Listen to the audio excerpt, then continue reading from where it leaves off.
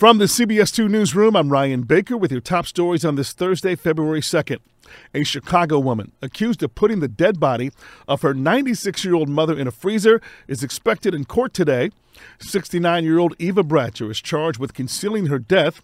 The deceased elderly woman has been identified as Regina Makowski. Police found her body inside of a Portage Park garage Monday night. It's still unclear when or how Makowski died.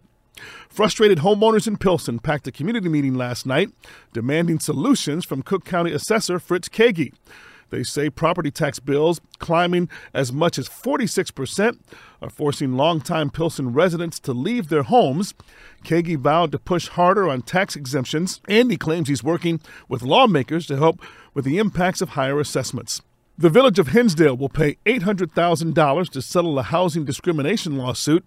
Federal prosecutors say the village violated the Fair Housing Act after refusing to allow a sober living facility.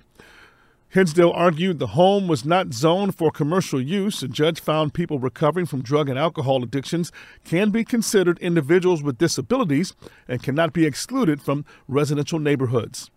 A warning about romance in the air for coyotes. It's mating season for coyotes, and the Forest Preserve of DuPage County wants to remind people to watch out for coyotes that may be wandering around their homes.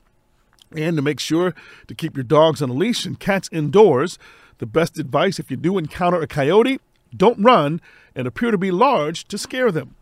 We'll hit a seasonable high of 30 degrees today before going on a weather roller coaster. It'll dip down to a frigid 2 degrees by tonight with double-digit wind chills Friday morning. But temps will warm up to the 40s by Sunday. For CBS Chicago, I'm Ryan Baker.